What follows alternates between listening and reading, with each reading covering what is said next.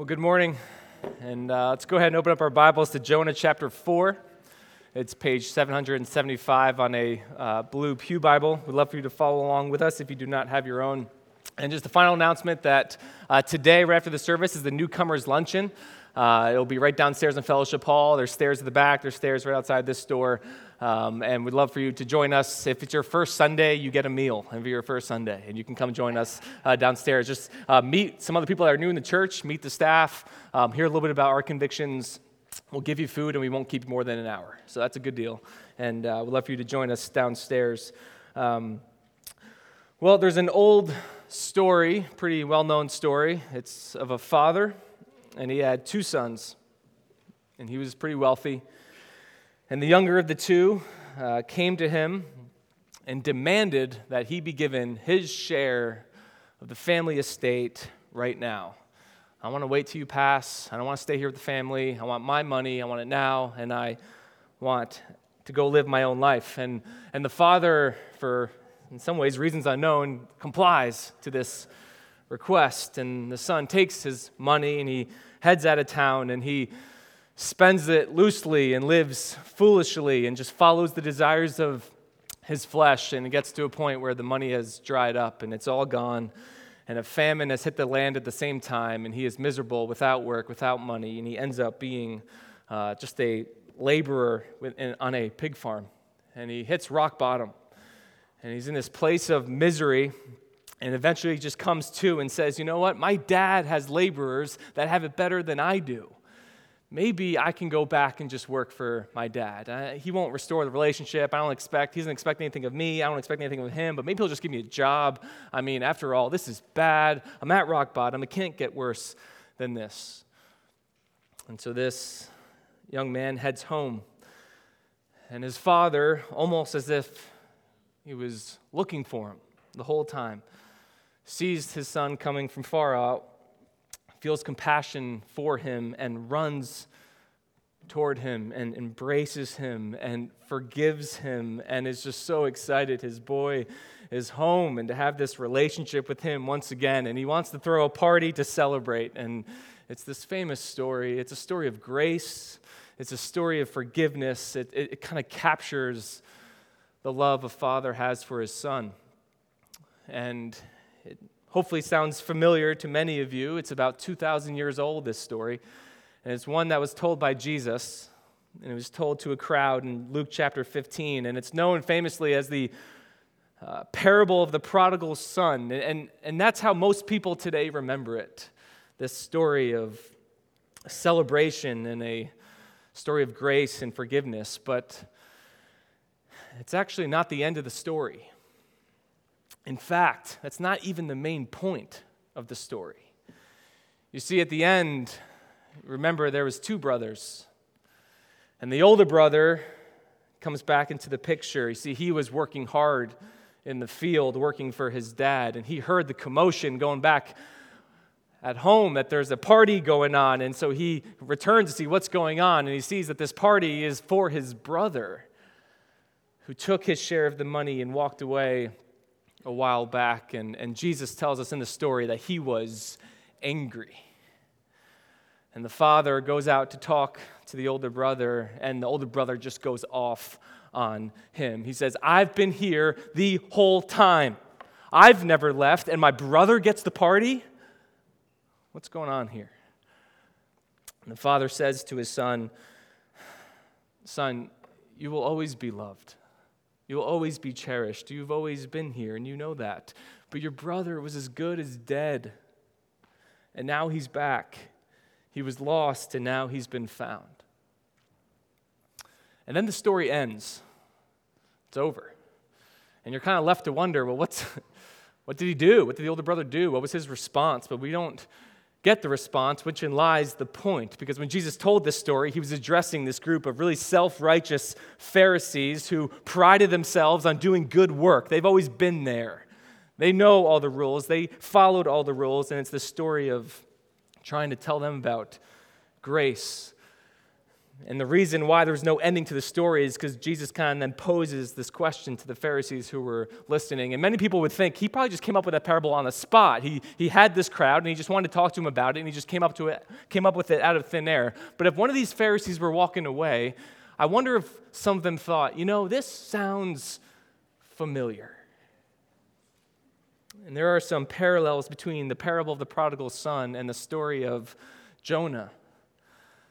We have taken, if you're just joining us, we've taken the last 5 weeks to walk through the first 3 chapters of Jonah. And many people, if they were asked about the story of Jonah, they would talk about the end of chapter 3 as the main point. You see, God first called Jonah to preach to the city of Nineveh. And he ran from God initially in rebellion, but God pursued him. He preserves him in the belly of the fish. He reinstates this relationship with him. And then he sends Jonah out a second time to go to Nineveh. And we saw it last week. He went and he preached, and Nineveh amazingly repented. And it's this miracle of God's grace and forgiveness. And you think, that is a great story. This is the best time in the story for the curtain to close. Show over. And admittedly, if I were writing a story, that's probably where it would end. That's a good ending. They lived happily ever after. But there's the chapter 4. And while the parable of the prodigal son is about 2 brothers, Jonah is unique in that he manages to play both roles himself. He was the younger brother who ran from the father but then returned and repented. And now we'll see the so-called older brother in Jonah come out in this final act. And we're going to learn after 6 weeks, what's the main point of Jonah? What's this all about? So we're going to find out today. So I'm going to read chapter 4 all up front, verses 1 through 11, and then we will unpack it. But it displeased Jonah exceedingly, and he was angry. And he prayed to the Lord and said, "O Lord, is this not what I said when I was yet in my country? That is why I made haste to flee to Tarshish, for I knew that you were a gracious God and merciful, slow to anger, and abounding in steadfast love, and relenting from disaster. Therefore now, O Lord, please take my life from me, for it is better for me to die than to live." And the Lord said, "Do you do well to be angry?" Jonah went out of the city and sat to the east of the city and made a booth for himself there. He sat under it in the shade till he should see what would become of the city.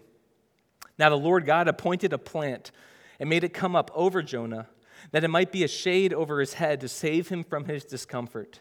So Jonah was exceedingly glad because of the plant. But when dawn came up the next day, God appointed a worm that attacked the plant, so that it withered.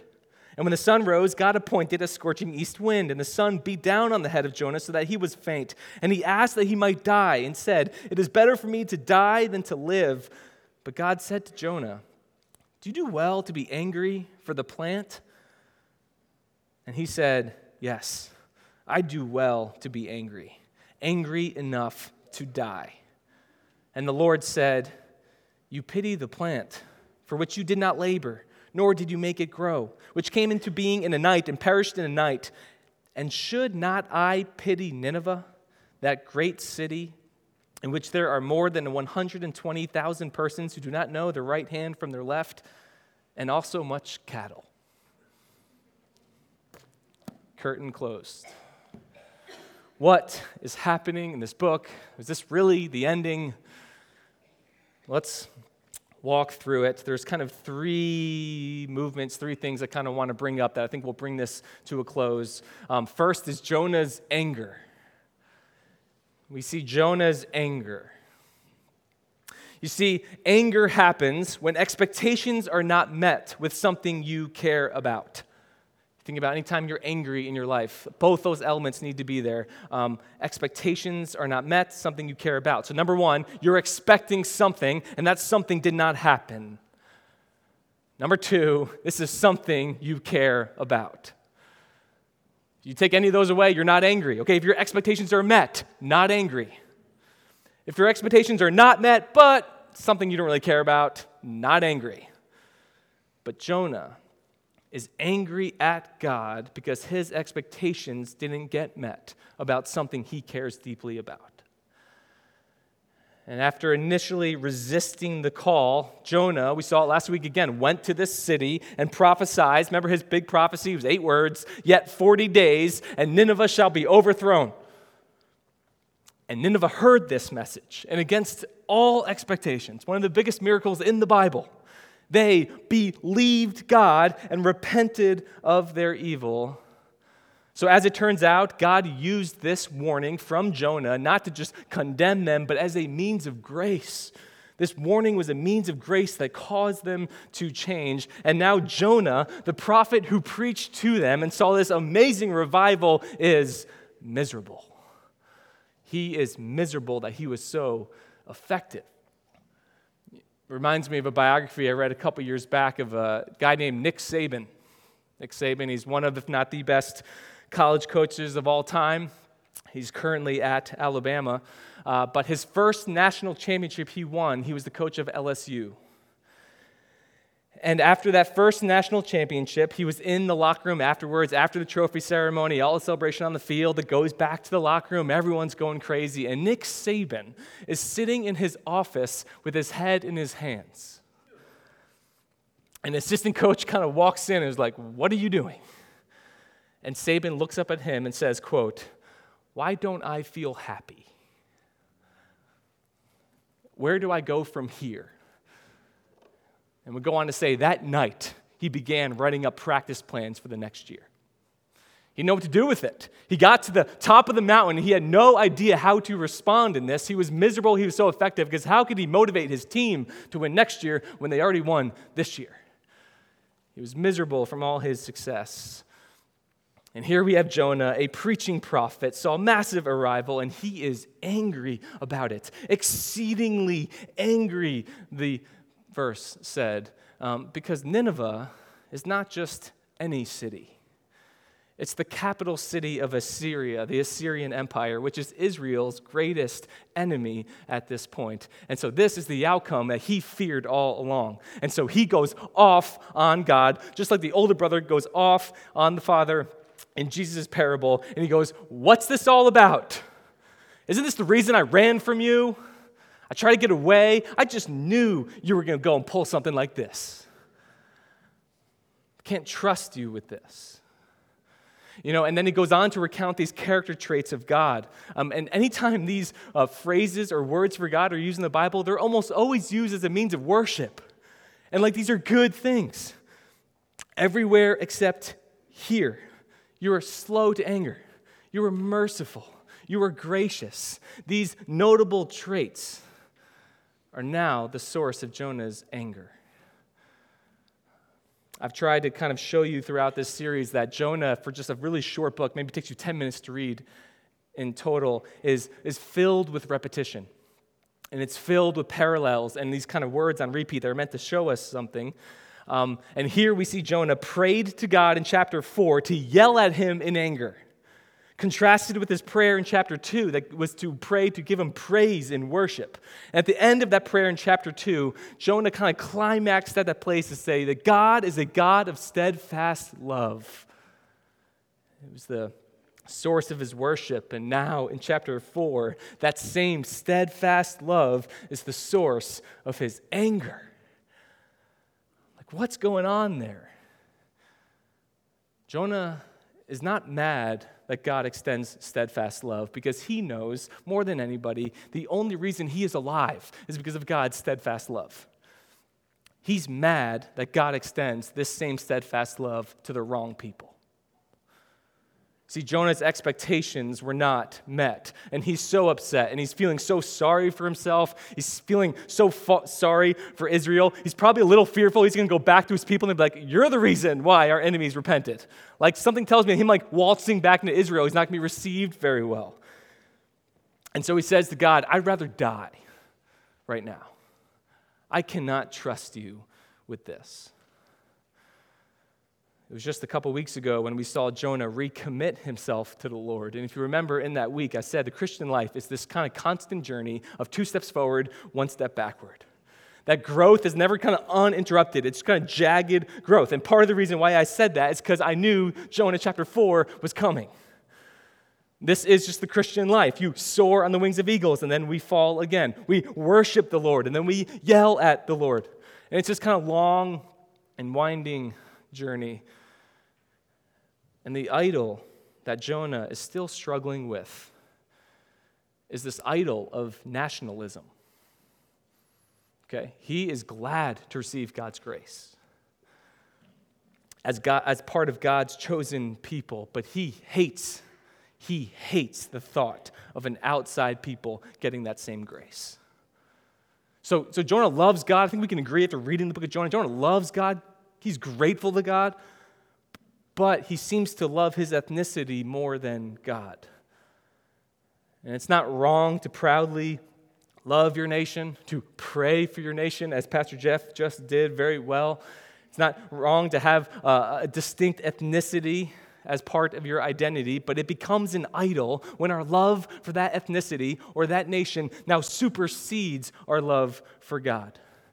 And Jonah is still kind of entangled in this web of us versus them. And I unpacked that probably in our second week, that this idea that's just so pervasive in us. It's just us versus them. We put ourselves in a group, and we put other people in another group, and we just throw stones. That they are not like us, and so they do not deserve that same steadfast love. And this is the foundational layer across history of any kind of racism or prejudice that is based on ethnicity. But Jonah was blinded to one very important fact. And this is the first time I'm going to weave this into the storyline. A lot of the evil and injustice that was present in Nineveh was also present in Israel at this very same time. While Jonah was speaking against Nineveh, there were other prophets, guys like Hosea, guys like Amos, who were giving some of these same warnings to Israel. And Jonah was blinded to this because he refused to believe that God's grace is equally needed by all people. And so he had no problem with this grace and mercy being given towards Israel, who has some of the evil and same injustices happening in their culture, but he does not want this to go to Nineveh. No, this is us versus them, and we get it. You should not get it.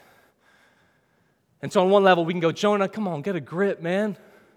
Can't you see this? This is so hypocritical. But man, my spirit was just provoked in this because I think if we're honest, we can resonate with some of Jonah's anger towards Nineveh because of his anger towards injustice. There was a special kind of evil he saw in Nineveh that made him think, there's no way God can really just let them off the hook like this. I'll tell you why my spirit was provoked in this. It was about a week and a half ago. Rochelle and I are awake. We got the younger two in bed. We got the older two in bed. We got the twins we're trying to put to bed, and we're just having a conversation. And she tells me about this article that she read earlier that day about sex trafficking and how it's quickly becoming the biggest thing that nobody is talking about. Because you hear sex slavery, if you're like me, and you think, yeah, that's a thing, but that's a thing out there. Maybe your mind goes to like Southeast Asia. Maybe you think external third world countries where the sex trafficking industry seems to really be booming, and to think that that stuff is not really happening here, and that is simply not true. And I'm going to keep this language as non-graphic as I possibly can. But did you know, according to USA Today, in the United States, adults purchase children for sex at least 2.5 million times a year. The average age of a girl being forced into the sex slave industry in the United States, 300,000 girls a year, is 13 years old. And they go as young as 9.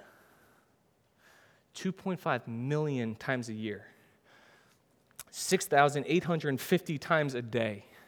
285 times an hour. 5 times a minute. An adult purchases a minor girl for sex in the United States. And it's become easily the most lucrative illegal business. You know why? An ounce of drugs can be sold once. A girl can be sold 15 times a day. It's recurring revenue. It's good business. And the target clientele that is paying for this, it's not the gang members, it's not youth people who think they're down and out. They are well-to-do, normal Americans that otherwise would live completely normal lives. Maybe you might say, Pastor, we're in church. This is getting a little uncomfortable. And I say, I know that, and I can say it for two reasons. One, we have to get our heads out of the sand and get in the fight. Number one, God hates the slave trade. He hates it. He wants his church to be at the forefront of fighting against it, and it's time we start asking questions. How can we be involved individually and as a church? That's number one. And a lot of it, to show you where does that start, starts with the porn industry. But I won't go there right now. Number two, I need to be honest. When it comes to God's saving grace coming upon those involved in running and participating in the sex slave trade, you know what? I'm with Jonah. In fact, Rochelle brought this up in our conversation because obviously we're going through Jonah. She goes, I can understand Jonah's anger. You know what? These guys deserve the worst. And in that moment, did I look back and say, you know, Rochelle, God wants us to pray for them, save them, to show his grace to them. In that moment, 2 babies in our arms, 2 little ones sleeping down the hall. Feel my blood boiling. I looked back at her and I nodded. I said, I know. And as hard as it is to admit, here's what's happening. I'm thinking, I know I don't deserve God's grace. I'm a pastor, man. I know that. I study it every single week, and I'm grateful for it. But those guys do not deserve it. It's different. And I have to be honest about that. So I think we can resonate with Jonah's anger more than we may initially think. Anger towards evil and sex trafficking and sin, that is righteous anger. And it's anger, but we have to start with our own sin. But if that anger keeps us from wanting others to experience the grace of God, that becomes unrighteous anger towards God. And anger towards God is never righteous anger. And God calls this out with a question that he asks Jonah. He says, Jonah, do you do well to be angry? And it goes unanswered for now. First, we saw Jonah's anger. Second, we see God's lesson. We see God's lesson. God, in yet another manifestation of his grace, is just not going to allow Jonah to go unchallenged, right? Just again, like the father in Jesus' parable went out from the party to confront the older brother, so God will now confront Jonah, and he'll use his sovereign power to get his point across. And Jonah heads up out of the city onto a hill overlooking Nineveh. Notice he makes a booth for himself. He tries to give himself some shade because the sun's hot, he's in the desert, build his own coverage, but he wants to sit here. I think a couple reasons why he wasn't sitting here. He doesn't want to go back to Israel. He doesn't think he's going to be received well there. But also, he is still expecting that God will change his mind about changing his mind. And that he will still destroy this city after 40 days. And I'm going to sit on this hill and I'm going to watch it happen. And God, we're told, appoints a plant to come up over Jonah. That same word, appoint, is the word that Jonah used to show God's control over the big fish that swallowed him in the ocean. God appointed an aspect of his creation. This time it's a plant, and it miraculously grows overnight to being full grown. Most commentators think it's like a castor oil plant or something with big leaves that grew in this part of the region. And it was large enough to provide him shade. And you notice again the wordplay here. Jonah becomes exceedingly glad, canceling out his prior emotion of being exceedingly angry in verse 1. And Jonah is once again the recipient of grace. He's literally living in the shadow of his grace, of God's protection from the heat of the sun, and he has it for a full day. It was probably a glorious day for Jonah. I'm going to see some fireworks and see the city get lit up, and I got shade. And he's eagerly anticipating this, but then God's lesson starts to come. He, again, appoints. That word keeps coming up again. Jonah, the theme we see all throughout. Jonah is sovereign over all creation. Every aspect of his creation is under his control at all times, whether we realize it or not. He appoints a worm to eat the plant.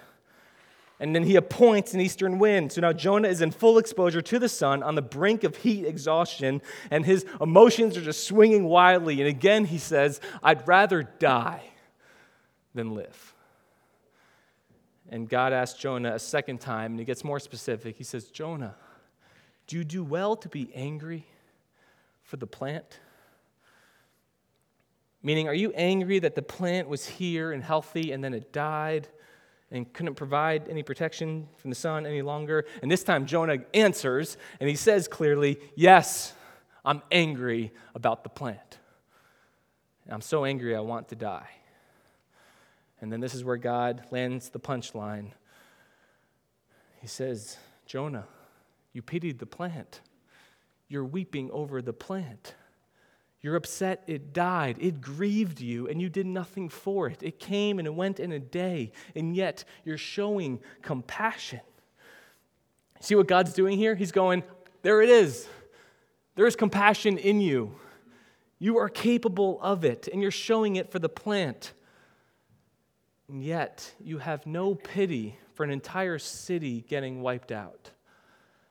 And so he exposes Jonah not just to the sun, but also to his own irrational anger and lack of compassion.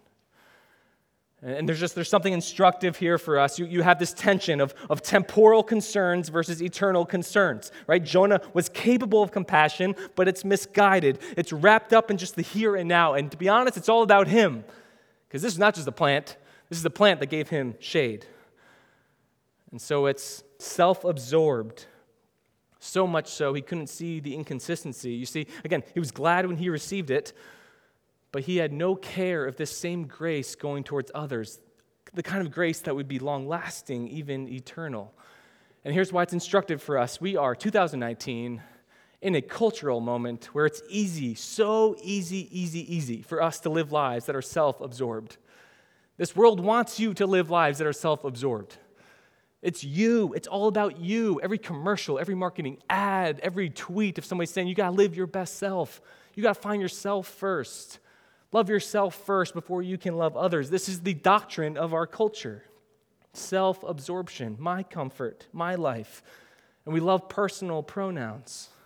And we get wrecked over temporary things in our lives that get taken from us, and we have no care or compassion left over to care for others.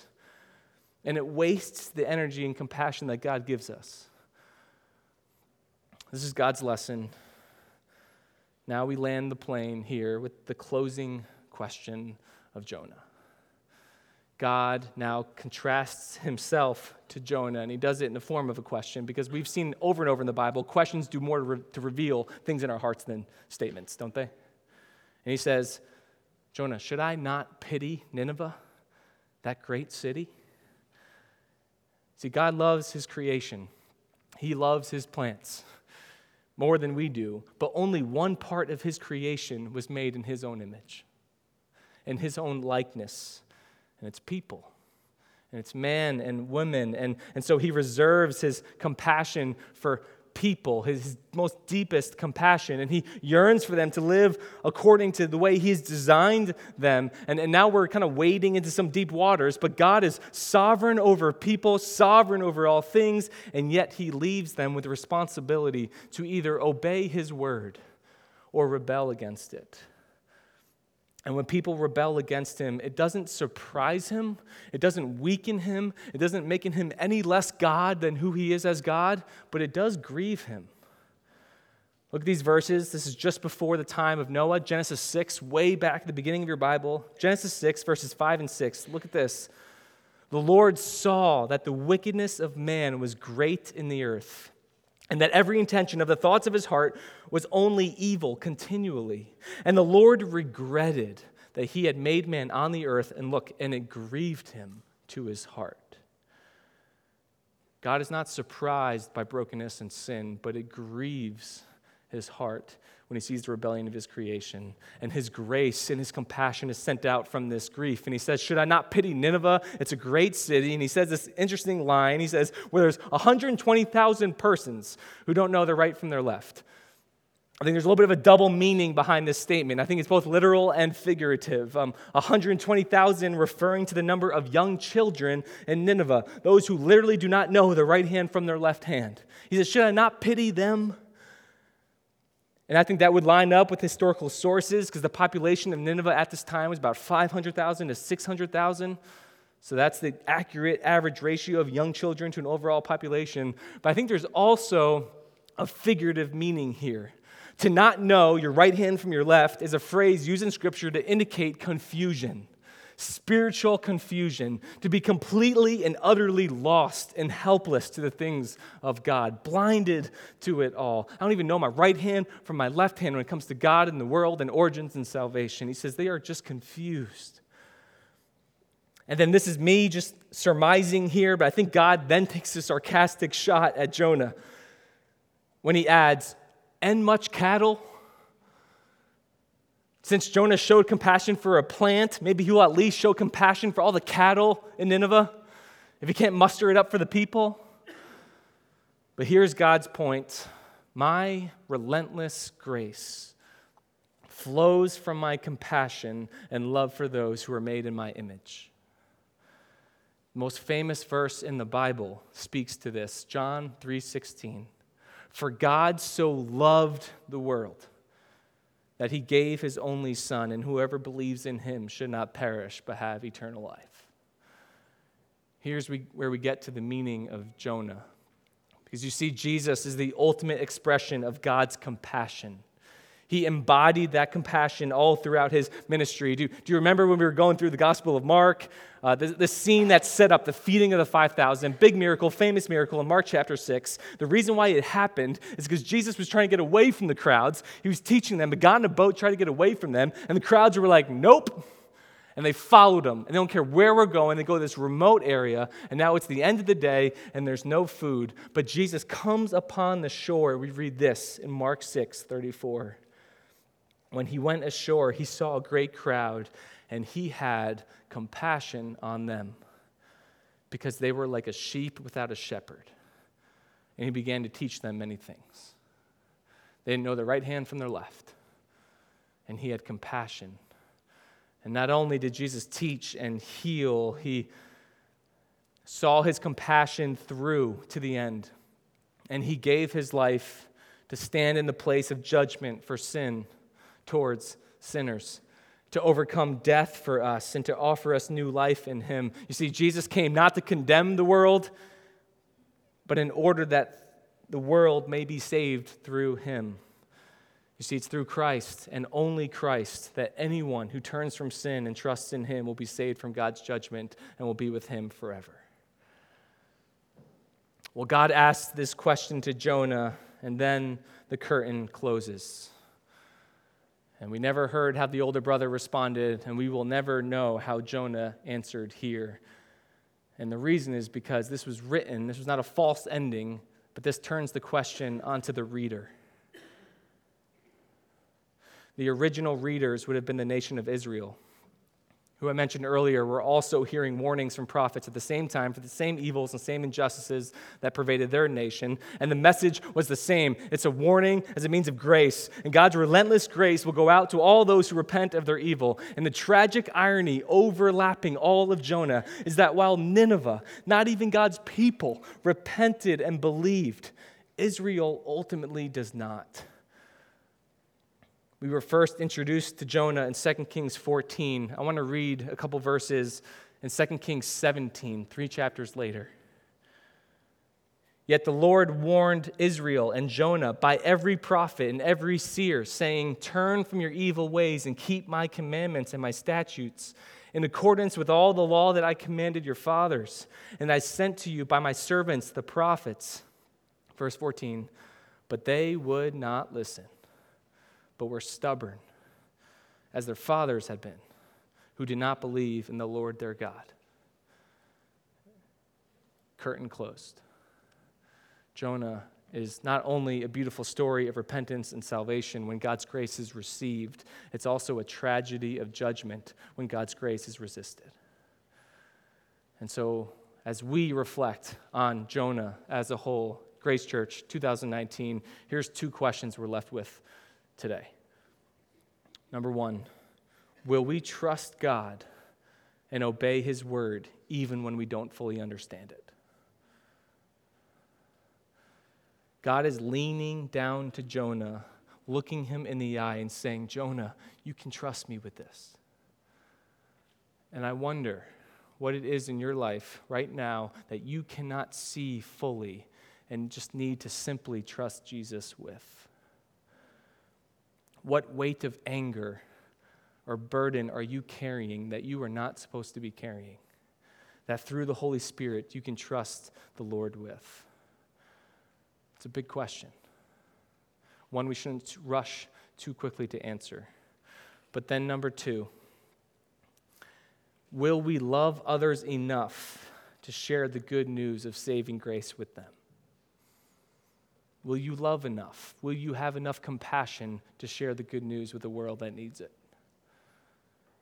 This is not meant to be a drive-by guilting to end the sermon, but an honest reflection on our own hearts that do we see people, all people, regardless of who they are or what they've done or what they look like or where they come from, do we see all people as being made in God's image that we long to see saved by God's grace? It's not our job to change people's hearts. It's not our job to judge or force people into anything, but merely to be vessels and witnesses of God's relentless grace and trust Him with the rest. So there's the book of Jonah. Will you trust Him even when you don't see it?